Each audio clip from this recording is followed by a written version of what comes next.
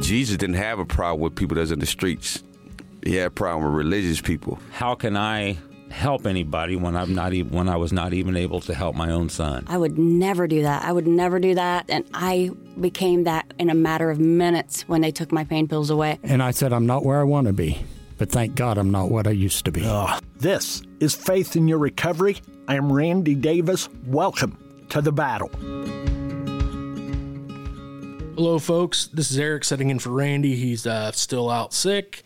So I'm here for all the episodes. I'm on the back end. I just produced Randy's show for him, and today going to sit in and give it a test drive as a host. In the studio today, we have Mike from Philly. Yes. Yeah, originally from Philadelphia. Yep.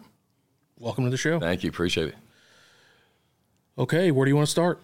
So my name is Mike, Mike Gleam. Originally from Philadelphia, currently reside in Delaware. I'm also the founder of Recovery Army Outreach, Inc., based out of Philadelphia. We service Kensington, Philadelphia, where I spent a lot of time, 7-8 years straight homeless on the streets. Just hopeless and homeless, Sure. Due to substance use, alcoholism, mental health issues. Glad to be here today. Yeah, man, it's a pleasure to have you for sure. You've got a lot of experience doing various things, and listeners, he's got a lot going on. We're going to include all these links into the show description, so you don't have to, try to write everything down, because he's an author, he speaks. Yes. He's got a lot to give. So where to begin? The intro to begin for one. I love that. I absolutely love that intro. Powerful.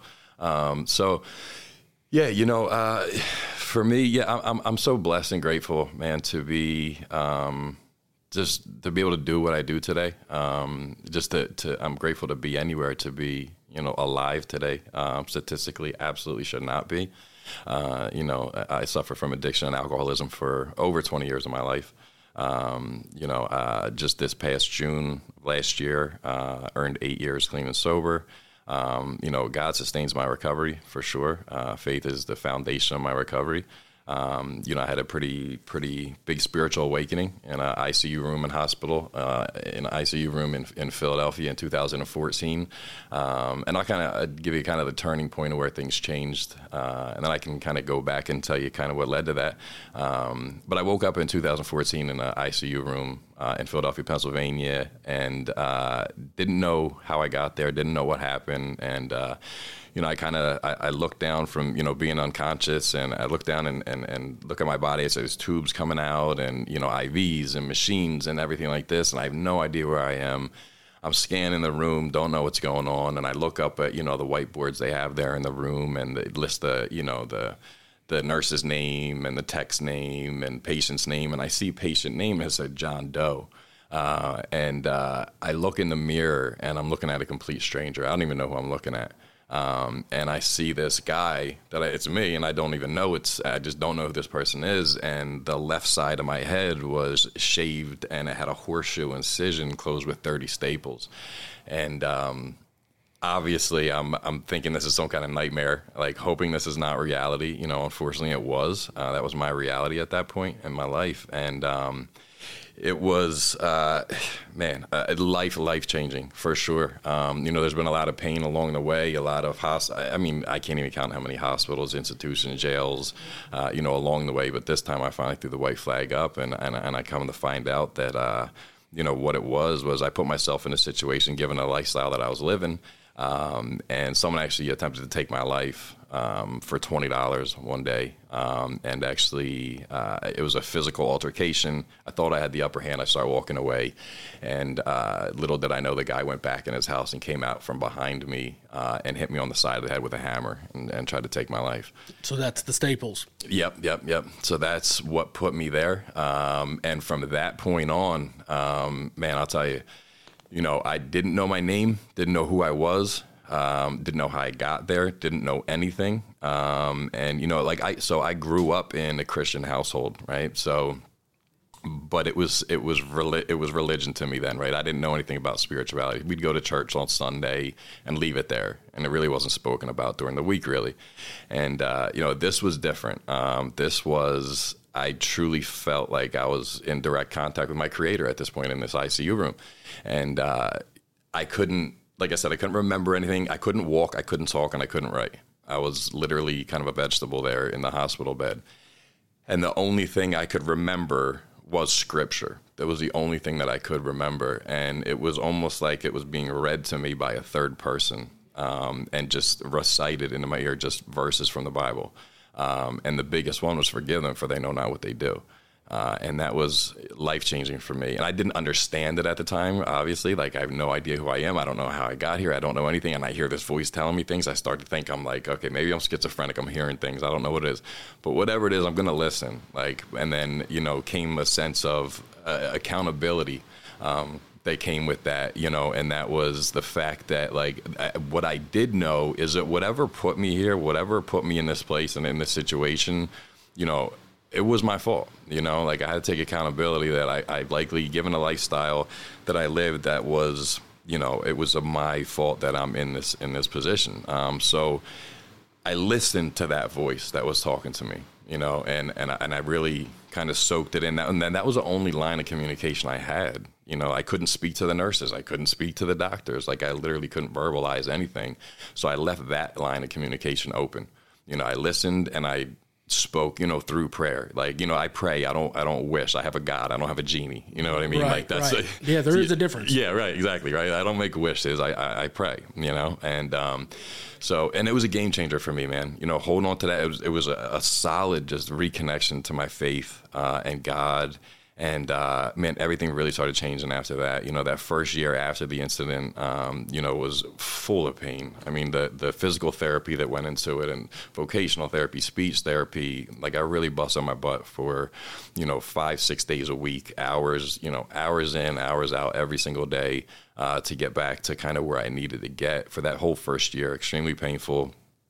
Was starting to be, making progress for sure. And even after a year of that, I checked myself into a psych hospital. And at this point, I threw the white flag up, as far as drugs and alcohol. So you've been clean at this point. Yeah. So after this happened, like, that was enough, because that's how deep rooted it was in me. And that's how long I did it for, and it was just ingrained in my DNA, I felt like, at that point, because I woke up and didn't know, like I said, who I was or anything like that, but I knew I was an addict. I still had an obsession. Like, I still had an obsession, and I didn't even know who I was. Like, that's how deep-rooted it was, and how it became, and how programmed I was living that lifestyle and always resorting to that. And I was able to identify that. And I know that was kind of revealed to me through him, like, it wasn't something I should have or could have or would have been able to realize myself. But it was kind of like told to me. So I knew, like, I can't take, and mind you, I mean, it's a pretty pretty severe injury. Yeah. So they're trying to give me all kinds of pain meds for sure, and I refused. So, like, I was able to, like, at least, like, wave them off, like, no, like, and I knew, if I did, I knew where it would take me, and where I was at that point, the next stop was death. Like, there was no question about it. I really felt like, once I finally came to, and after that year, second year, third year, and really started, realizing all the things I've lost in my life, and, whether it be the material things time and time again, houses, cars, and, all these kind of things. But, most importantly, I lost my family. I lost my children. I lost myself, and it was like, that's what I needed to get back and really truly focus on. So enough was enough for me, and I finally threw the white flag up, and that's when I finally decided to finally believe in myself, which I never did before. Like, I never thought I'd ever be able to do it. Never thought I'd ever be able to stop using or lying, manipulating, stealing, cheating, all these things, though, right. All these things that come with that territory. Kind of the tools of the trade. Yeah. And the whole lifestyle, the drama involved and just, everything like that. And, luckily, I was earning these things back. And after a year, I still really, so I finally got back on my feet. I started being able to walk and speak. Terrible stutter. Like, it was really tough. I knew what I wanted to say a lot of times, but just couldn't literally verbalize it. So it would, like, just come out super mumbled, and I'm stumbling on words. And, like I said, I'm back on my feet. So like a year after the injury, I checked myself into this psychiatric hospital, and because I just still wasn't there, like mentally. I knew I still needed some professional help to kind of get me over the trauma and kind of get me where I need to be. And you know, I'm there for, it's usually like a 14-day program. And then people get kind of resources for outside for primary therapists, stuff like that. I'm there for 3 months. You know, my insurance cut me off after 14 days. They scholarship me the rest of the stay because of the condition I was in. They really didn't know what to do with me, and they're trying their best with me. They test me 3 different times cognitively over that three-month period, and each time they came back and told me I'm mentally incapable, I'm mentally handicapped. And that they finally a doctor comes and a case manager and caseworker, social worker comes and says, you know, after 3 months, I think our best suggestion for you at this point is to just transfer you to a traumatic brain institute and just live the rest of your days there. And that's not a good. No. So I'm 32 years old at this time, and you know, I couldn't accept that. You know, like acceptance is a big part of my story. I accepted, you know, my lifestyle and how things were and everything. I accepted I can't use, I can't drink, you know, and all these things. But that's one thing I could not accept. Like I knew I was making progress. They just didn't see it. But I felt it, and I knew there was more. I knew God was calling. There was a higher calling for me. I knew it. I knew there was more in store for me. And I knew that I finally understood that all that pain, everything that I went through for over 2 decades was for a reason. It was for a purpose, you know, to get through it and be able to go back and show people there is a way out, you know, and show people that are in my situation or hopefully that never get to my situation. So, you know, if I speak to high schools and things like that, like to try to be, you know, preventative and hopefully they don't get to that point. But even the ones that are absolutely, you know, considered lost or feel broken or, you know, whatever, forgotten, unwanted, you know, like those are people I speak to. You know, those are people that I reach out to. Like, I don't speak for all these successful people that seem to have everything figured out. Yeah. You know, that's just not my cup of tea, you know, like more power to you. But, you know, like I want to save lives. I want to help people, and I want people to restore themselves and find themselves and what they were put on this planet to do. And, you know, luckily I've been able to do that. But yeah, it was tough. So I absolutely refused that. As soon as they told me that, I had a vivid image of a nurse or a tech pushing me up to a window in a wheelchair at 32 years old and just staring out a window all day. Yeah, no, that's and, not. No, and I just everything in me said no. Like there's more for you. Like the best is yet to come. There's more. Like I Phase 2. Yeah, exactly. Like yeah, a complete rebirth. Honestly, is what it was. And like. And I can say that in a literal sense because, like, my brain was, like, rewired when that happened. So I feel like all the stuff that I lost before, including myself after this injury, I feel like really it was, like, you know, God's kind of way of telling me, who was there all along the whole time and gave me out. And I was just so tunnel visioned on the lifestyle I was living, I just didn't see him. You know, and I wasn't paying attention to him. And I feel like this happened for a reason. You know, it was there like the whole time. Yeah, and I really feel like it was allowed to happen to me because I feel like at this point, so much has been taken from me in my life and throughout this terrible journey of really hell on earth. You know, it's like I just had to. I lost my train of thought. No, you're good. Well, let me ask you this while you're pulling it. Yeah. Did anyone come to claim you at the hospital? No. So at what point did you know who you were? Did they have someone to call? And then when they made that call, what happened? Yeah, none of that. So you were on your own. Oh yeah, man. So I'll tell you. So a good 10 years of that, no connection with family whatsoever. 7 to 8 years were straight years homeless on the streets of Kensington, Philadelphia, which is really like a third world country right now. I mean, it's probably the biggest open drug market there is in the country, if not the world. It's really terrible things that are going on there now. They're shutting down Wawas and stuff around there, which is a big deal for. If you can, in that area, if you got to shut down a Wawa, that's a problem. Right, something's going on. Right, yeah, it's not good. There was no contact. There was no emergency. And I can give them a name, but no one's going to answer that phone. And all those times in the jails, the institutions, I wrote letters, return to Crickets. sender. Yeah. I make a phone call, change number. So it was their choice. So they let them know you were there and they chose to just leave you there. They didn't even know because we were so astray at that point. they didn't know where I was. You know, they didn't know if I was alive or dead, honestly. You know, it wasn't until almost 2 years after that I was able to reconnect with my family. And I kind of expressed what happened, where I'm at now in my life. You know, I'm doing better. And I've earned those relationships back with my mother, my father, my children. They're all in my life now. It's a lot of work. Yeah. It was extremely, a lot of work. How many years were you lying and manipulating with them? Oh, since I was 12 years old. So, yeah, you know, even if it takes 15 years to build that relationship.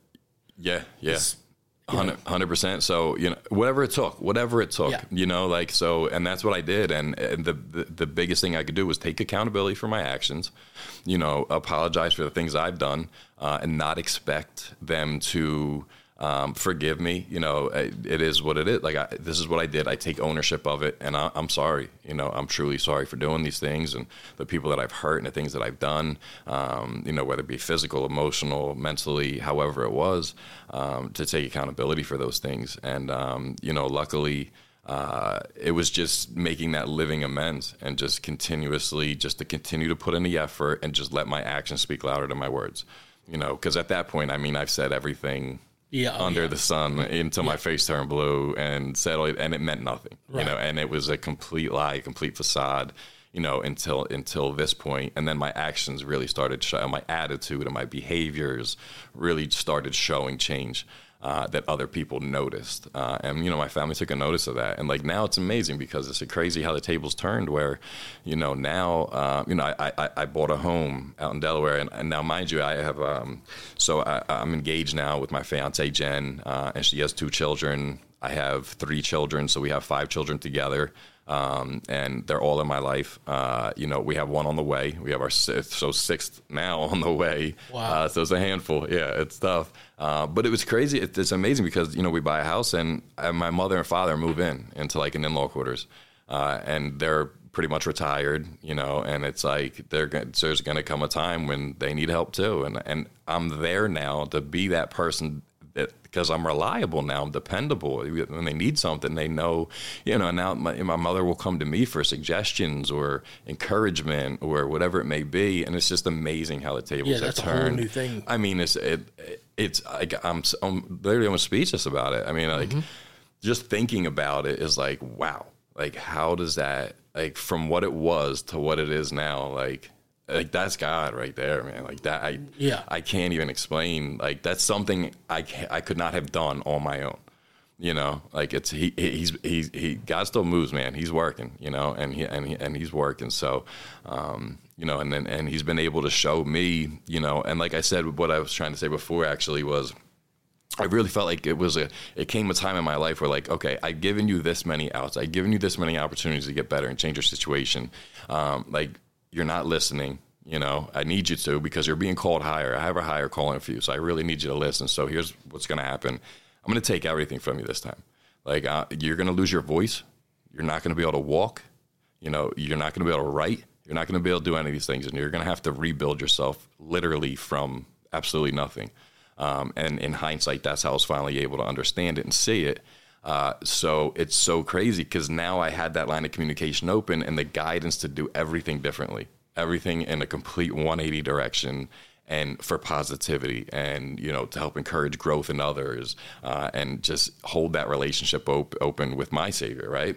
And man, I'll tell you what, man, things really started changing. So, you know, the people and the doctors especially that told me, you know, 50% of people within 5 years of that injury die. You know, most of the time, the other 50% decline severely in mental capacity.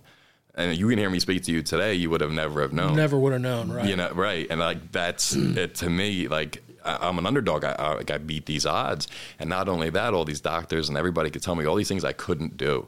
And it always just bothered me, right? Like, I'm like, I know I'm capable, right? I need the drive, the willpower, and just him in my corner to be able to do these things and overcome the obstacles and the struggles that are going to come into my life as these things happen, as I'm trying to chase these goals and his plan for me. And so they told me I wouldn't be able to write. And last year I published my own book, You know, I wrote it, I edited it, I self-published it. You know, they told me I wouldn't speak, and like here I am speaking. What's the title of the book? It's called Truth Be Told, the story of an addict turned advocate. A journey out of the darkness. Where is it available? So it's available on Amazon, and then also on my nonprofit's website, recoveryarmyoutreach.com. I have the ebook on there. And then when people contact me directly, I send signed copies out personally to them as well. But you can Google my name. It's little did I know when I wrote the book how many books were titled Truth Be Told and that were on Amazon. Oh, I'm sure. There's Yeah. so many. So, yeah, you can Google my name, Mike Gleam, Gliem, M as a Mary. And you'll see a bunch of links and stuff that I'm involved with and, you know, things to catch up with. And there's an Amazon link there and ways to reach me and stuff as well.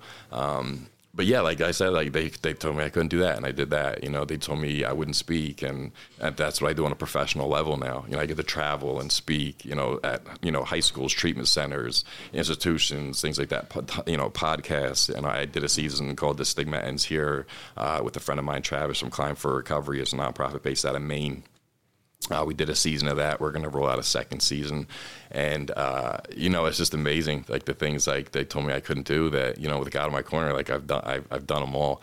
So it's like now I'm at a point where I invite those challenges into my life, you know, and the more it's just different challenges I face now than I did when I was in active addiction and alcoholism and everything like that. Now it's just, you know, I'm given more responsibility. I'm given more things to be responsible for and people to provide for and the people that depend on me in their lives and, you know, my children and, you know, everybody like that. And, you know, I'm confident in being able to do it. Like I welcome these challenges in my life. So like, I don't pray, you know, like Bruce Lee once said, like, don't pray for an easy life, pray for the strength to endure a difficult one. Right. And I hold on to that. Like, it means a lot to me, that quote. And, so like, when I pray, like I don't ask him to lighten my burdens.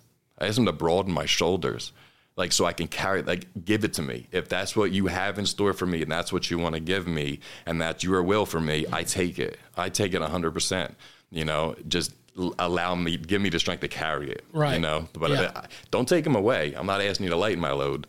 Just give me the strength to carry it and move forward. That's great advice. Yeah. I mean, you know, hopefully people should be praying like that anyway. And yeah. I'm not sure it happens as much, but, you know. Yeah. So continue on. Yeah, so, you know, and just to kind of, you know, backtrack some. So that was kind of like, you know, a turning point and kind of where I'm at now, things going on now. You know, I did decide a few years later after I connected with who I'm engaged with now, Jen, you know, we decided to get a group of friends that are in long-term recovery and go back to Kensington, Philadelphia, a place that kind of broke me, you know, and how bad things are there, and give back. And just be of service. So we went down with like 4 SUVs of you know, clothing, bagged lunches, toiletries, feminine products. I mean, you name it. You name it. Like we had packed cars, and it was so fulfilling. And when I'm down there, you would think that traumatic event I went through there and all those years I spent straight homeless on the street in Code Blues every summer and just living in abandoned houses and parks and concrete under the bridge, you know, under the L train or on the L train even, you know, you would think there would be a trigger or an obsession or something that way. There was never any of that. Like I always made sure I put on the armor of God before I go down. I say these prayers and I go down and and pray over my volunteers and stuff like that. And that never happens. Like the only thing that I struggled with when we did that was when coming back home. When I left there, you know, it was tough for me because I was there for so long, and I can empathize so much with the people out there right now that are going through the same thing I went through. And now, you know, I get to help out and give these things out. But now I get to go home, you know, and they don't, you know, and I know what that's like. And that's where I struggle. That's the part I struggle with, you know. And so we did that for 1 month. We're like, and that was really amazing and fulfilling. Like, we need to do that again. So we did it the next month. Even better, we brought even more volunteers. I mean, it was even probably double with everything we did the first time. And then after that time, I really prayed on it. And I'm like, okay, I need to do this. You know, like, I really need to make this a thing. Spoke to my fiance about it, and we're like, why don't we just start a nonprofit and just do this? and we don't get a financial gain from doing it. If anything, it costs me money, Sure, it's, and that's not what it's about. And with my impulsive self, being a recovering addict and alcoholic, I got the okay with her also, and she got on board, and I start filing paperwork immediately, right, with the IRS and the state. And, luckily, we did become a charitable nonprofit organization. It took me 2 years to fight for our 501c3 approval. So we just got that, a few months ago. And, that's what made it a thing of doing. So now, we stepped it up since then. We bring barbers down, do free haircuts. And, you'd be amazed, when you have people who are homeless in the street and struggling like that, especially, men or women, and you'll be able to, give them a meal, give them some new clothes to wear. And I don't go down and just kind of give people what I want to give them. Like, I kind of put it out like it's like a retail kind of shop. Like, go through some stuff, pick out what you like, because when was the last time you were able to do that? And it's like that piece of humanity. Like, you get to choose some things today. Like, you get to it just makes them feel good, and then get a fresh haircut. Like, it just makes them feel so good, right? And like that's what it's about, and that's what we're really tuned in on doing. So things are unfortunately at a really all-time just bad level of what's going on in that community right now. So we'll do some outreaches down there, probably like quarterly and stuff like that throughout the year. It changes the seasons and stuff, so we can provide the different things for winter and summer and the different needs that there are. But then we'll also start to pivot more into holding open events for the community, those still sick and suffering, and then also have people come in that are resources, because that's where we kind of wanted to differentiate and kind of come down and not just give someone a meal and, a new sweatshirt and pants and a haircut, but like, I want to give you a resource to change your life.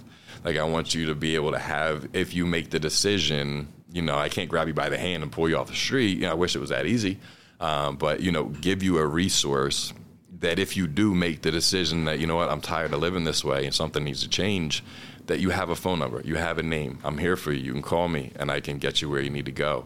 And whether that be any kind of treatment or whatever it is to kind of better your situation, better your circumstances, and move forward and to begin to be the person you were intended to be. We're all created on purpose and for a purpose. And, I just wish everybody was able to see, and I wish I was able to see at an earlier age than I finally did. But, things more will always be revealed. And, sometimes we have to go through some things to be able to, grow through them and understand the lesson behind it, which kind of leads to the blessing. That's kind of how I see it. Like, sure. It's just like, I'm sure you heard the quote before, how school works. You get the lesson, then you get the test, and then you leave school, and in life you get the test and you get the lesson from that. Mm-hmm. And it's like, and I feel like there's always a blessing behind that lesson. And that's what I look for. So, like, I'm able to go into negative situations now and find a positive there. It's just a mindset change, and that's a kind of what started rewiring my brain after it happened. And it's crazy when I regained this back, when I said, like, I felt like you kind of had to take everything away like that, because I needed a renewal of my mind. I needed the old me had to die completely and go away in order for me to change. And, like, I firmly believe that's why it happened, and that's exactly how it played out. And, like, I get chills talking about it, like, because, you see me now today is not what you would have seen 10 years ago, and a completely different person. You have those photos on your website? Not on the site, but you can find me on, Facebook, Instagram, TikTok, Official Recovery Mike. And you've got some of the old pictures. And there's mugshots and all kinds of stuff like that. And you'll see. Literally, you would not even think it's the same person. Like, everything has changed. So, for the better. So, it was a super long road of starting at 12, 13 years old, where it started with mental health with me, and that's why I'm a big mental health advocate too, and especially with adolescents and stuff like that. And my own kids have issues that they deal with mental health wise and stuff, and it's difficult. And not enough people talk about it, and there's not enough resources, to help, and especially with the young kids. And so I really try to make it a priority to do that as well. And because mine left untreated, man, I left mine untreated. I thought I was unique. I thought I was the only person that felt that sick mentally and had the thoughts they had and stuff like that, with suicide attempts and, you know, all those kind of things I dealt with. And, you know, it was just, you know, it's amazing the way things worked out. Even, you know, the times I attempted suicide and stuff, like, it should have been successful. I wasn't even successful. Like, I always felt like a failure, and I'm like, I tried to even attempt to take my life, and I couldn't even succeed at doing that. And I'm like, I literally can't succeed at anything at this point. Like, this is pretty bad. And but it was crazy, because then you look back and I'm like, well, that person that found me on the floor should have never been there that day. They should have never, like, you know, I made sure I was alone, you know, was away from people, shouldn't have been found in any way. However, I carried these things out, and I don't really get into detail. But there was always somebody, like, and I know that was God putting them in my life at the right, like, you know, He puts people in your life for reasons. You know, some are lessons, some are blessings. You know, it is what it is. But, like, you know, and so I make sure, because when I spoke about these things sometimes as when I was young, 13 years old, 14 years old, and expressed how I felt, and maybe it was like a self-harm or something that I may have done. And first thing my family did was lock me up in an institution. You know, and like, so I was kind of conditioned from that young age to not express myself, because I feel like if I tell someone how I truly feel, and I'm really open and vulnerable and honest about how I'm feeling mentally, they're going to punish me. I'm going to be locked away. Right. So that's a rock and hard place. Right. So, like, that was ingrained in me from a very young age to just hold it in. Don't tell anyone. Mm. And the only way I was able to finally, when I was introduced to drugs and alcohol, I said, okay, it's a lot easier to suppress these feelings with using a mind-altering substance. And so that's why I did that for so long, you know. If you could talk to not your own parents, but another addict's family that might be listening, and what are some advice you have to them to help them navigate this, and how do they know when someone's being sincere finally? Because, man, everybody that sits in that seat says, you know, they had this moment, it was the calling, it was a turnaround, and, you know, they want to know it's sincere. Yeah, I think, you know, if they open up, listen, but no judgment. Like, there can't be judgment there. There can't be, you know, and obviously if it's a more severe situation or something that, you know, a parent might be struggling with their child, mental health-wise, or addiction, alcoholism, whatever it may be, you know, provide a resource. Like, you know, don't try to force it.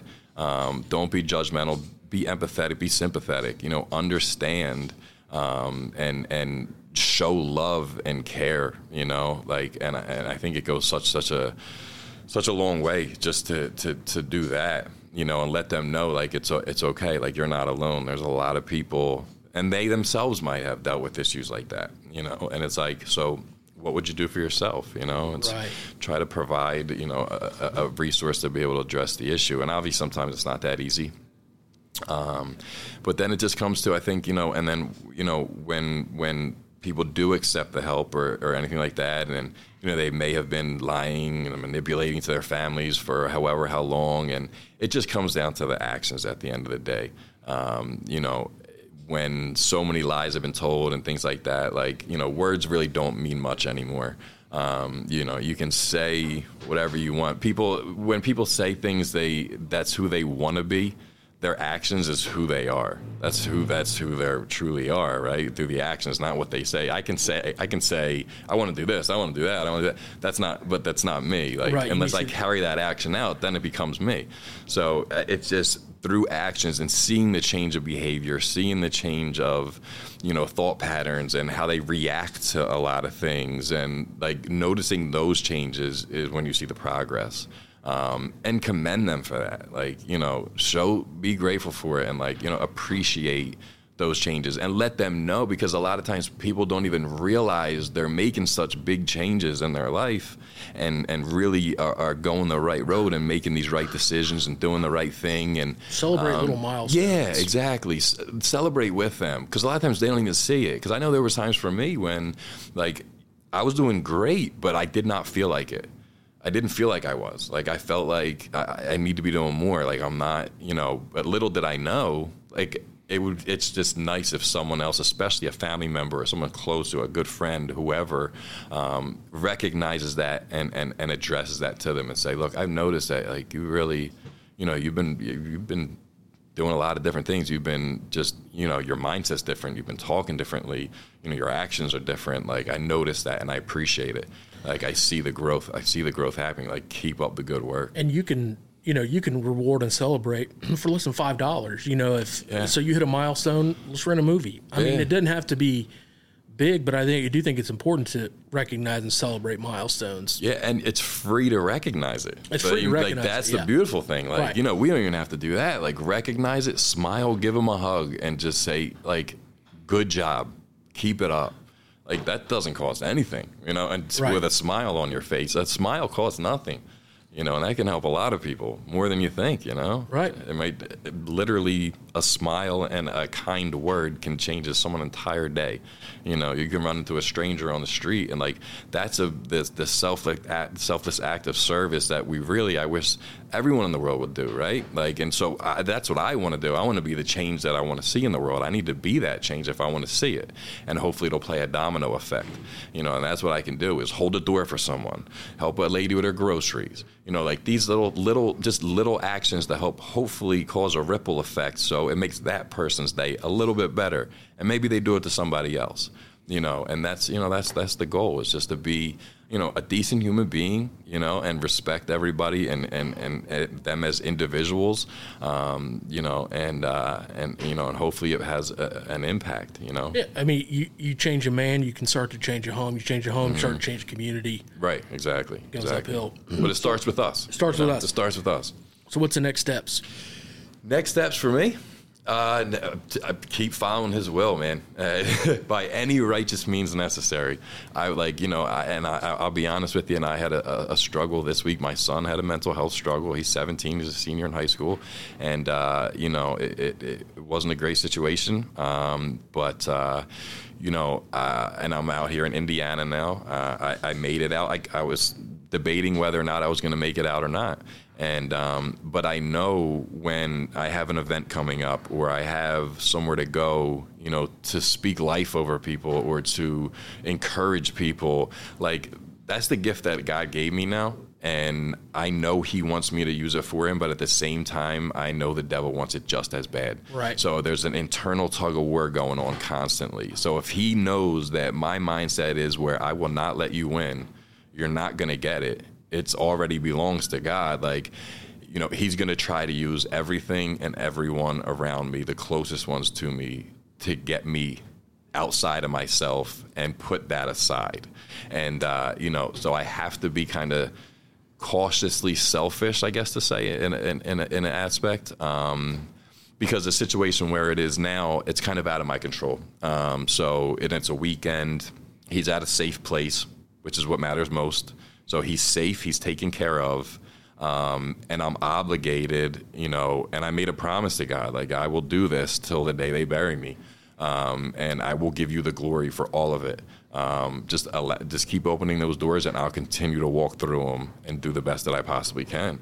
And, that's why I'm here today, and I could give you a dozen reasons why mentally I could have talked myself out of it, which was him giving me reason and self-doubt and fear and, you have home situations going on.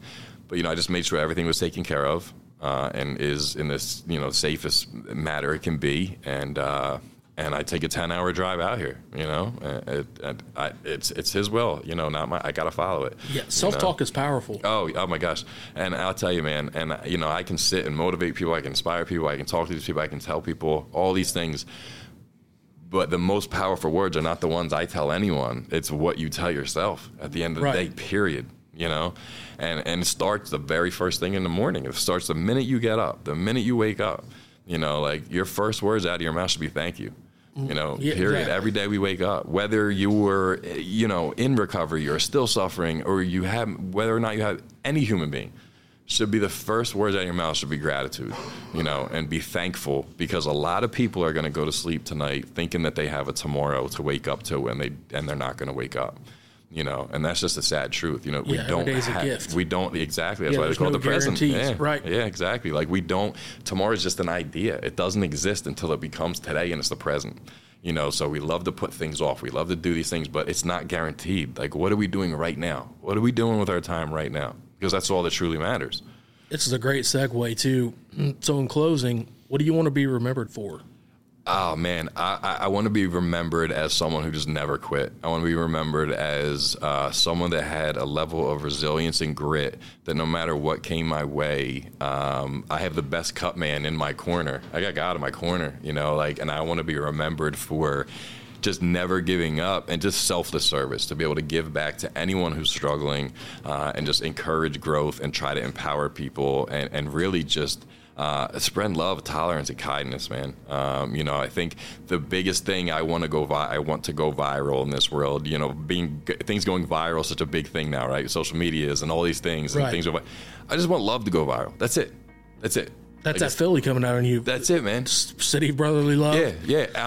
And it's sad there's not a lot of it there. Right. But that's what I want, man. I want love to go viral. That's it. And I want to be remembered for trying to leave a footprint and a handprint and leaving a legacy behind of trying my best to do that. And that's it. And I'd be content with that. Folks, all his links will be in the show description. I encourage you to check him out, follow him, and support him through his ministries and his mission, and buy his book, and you know, we'll see what he's got up his sleeve for next time. Yeah, the best is yet to come, guys. That's right. Thank you so much. Thank you. Thank you.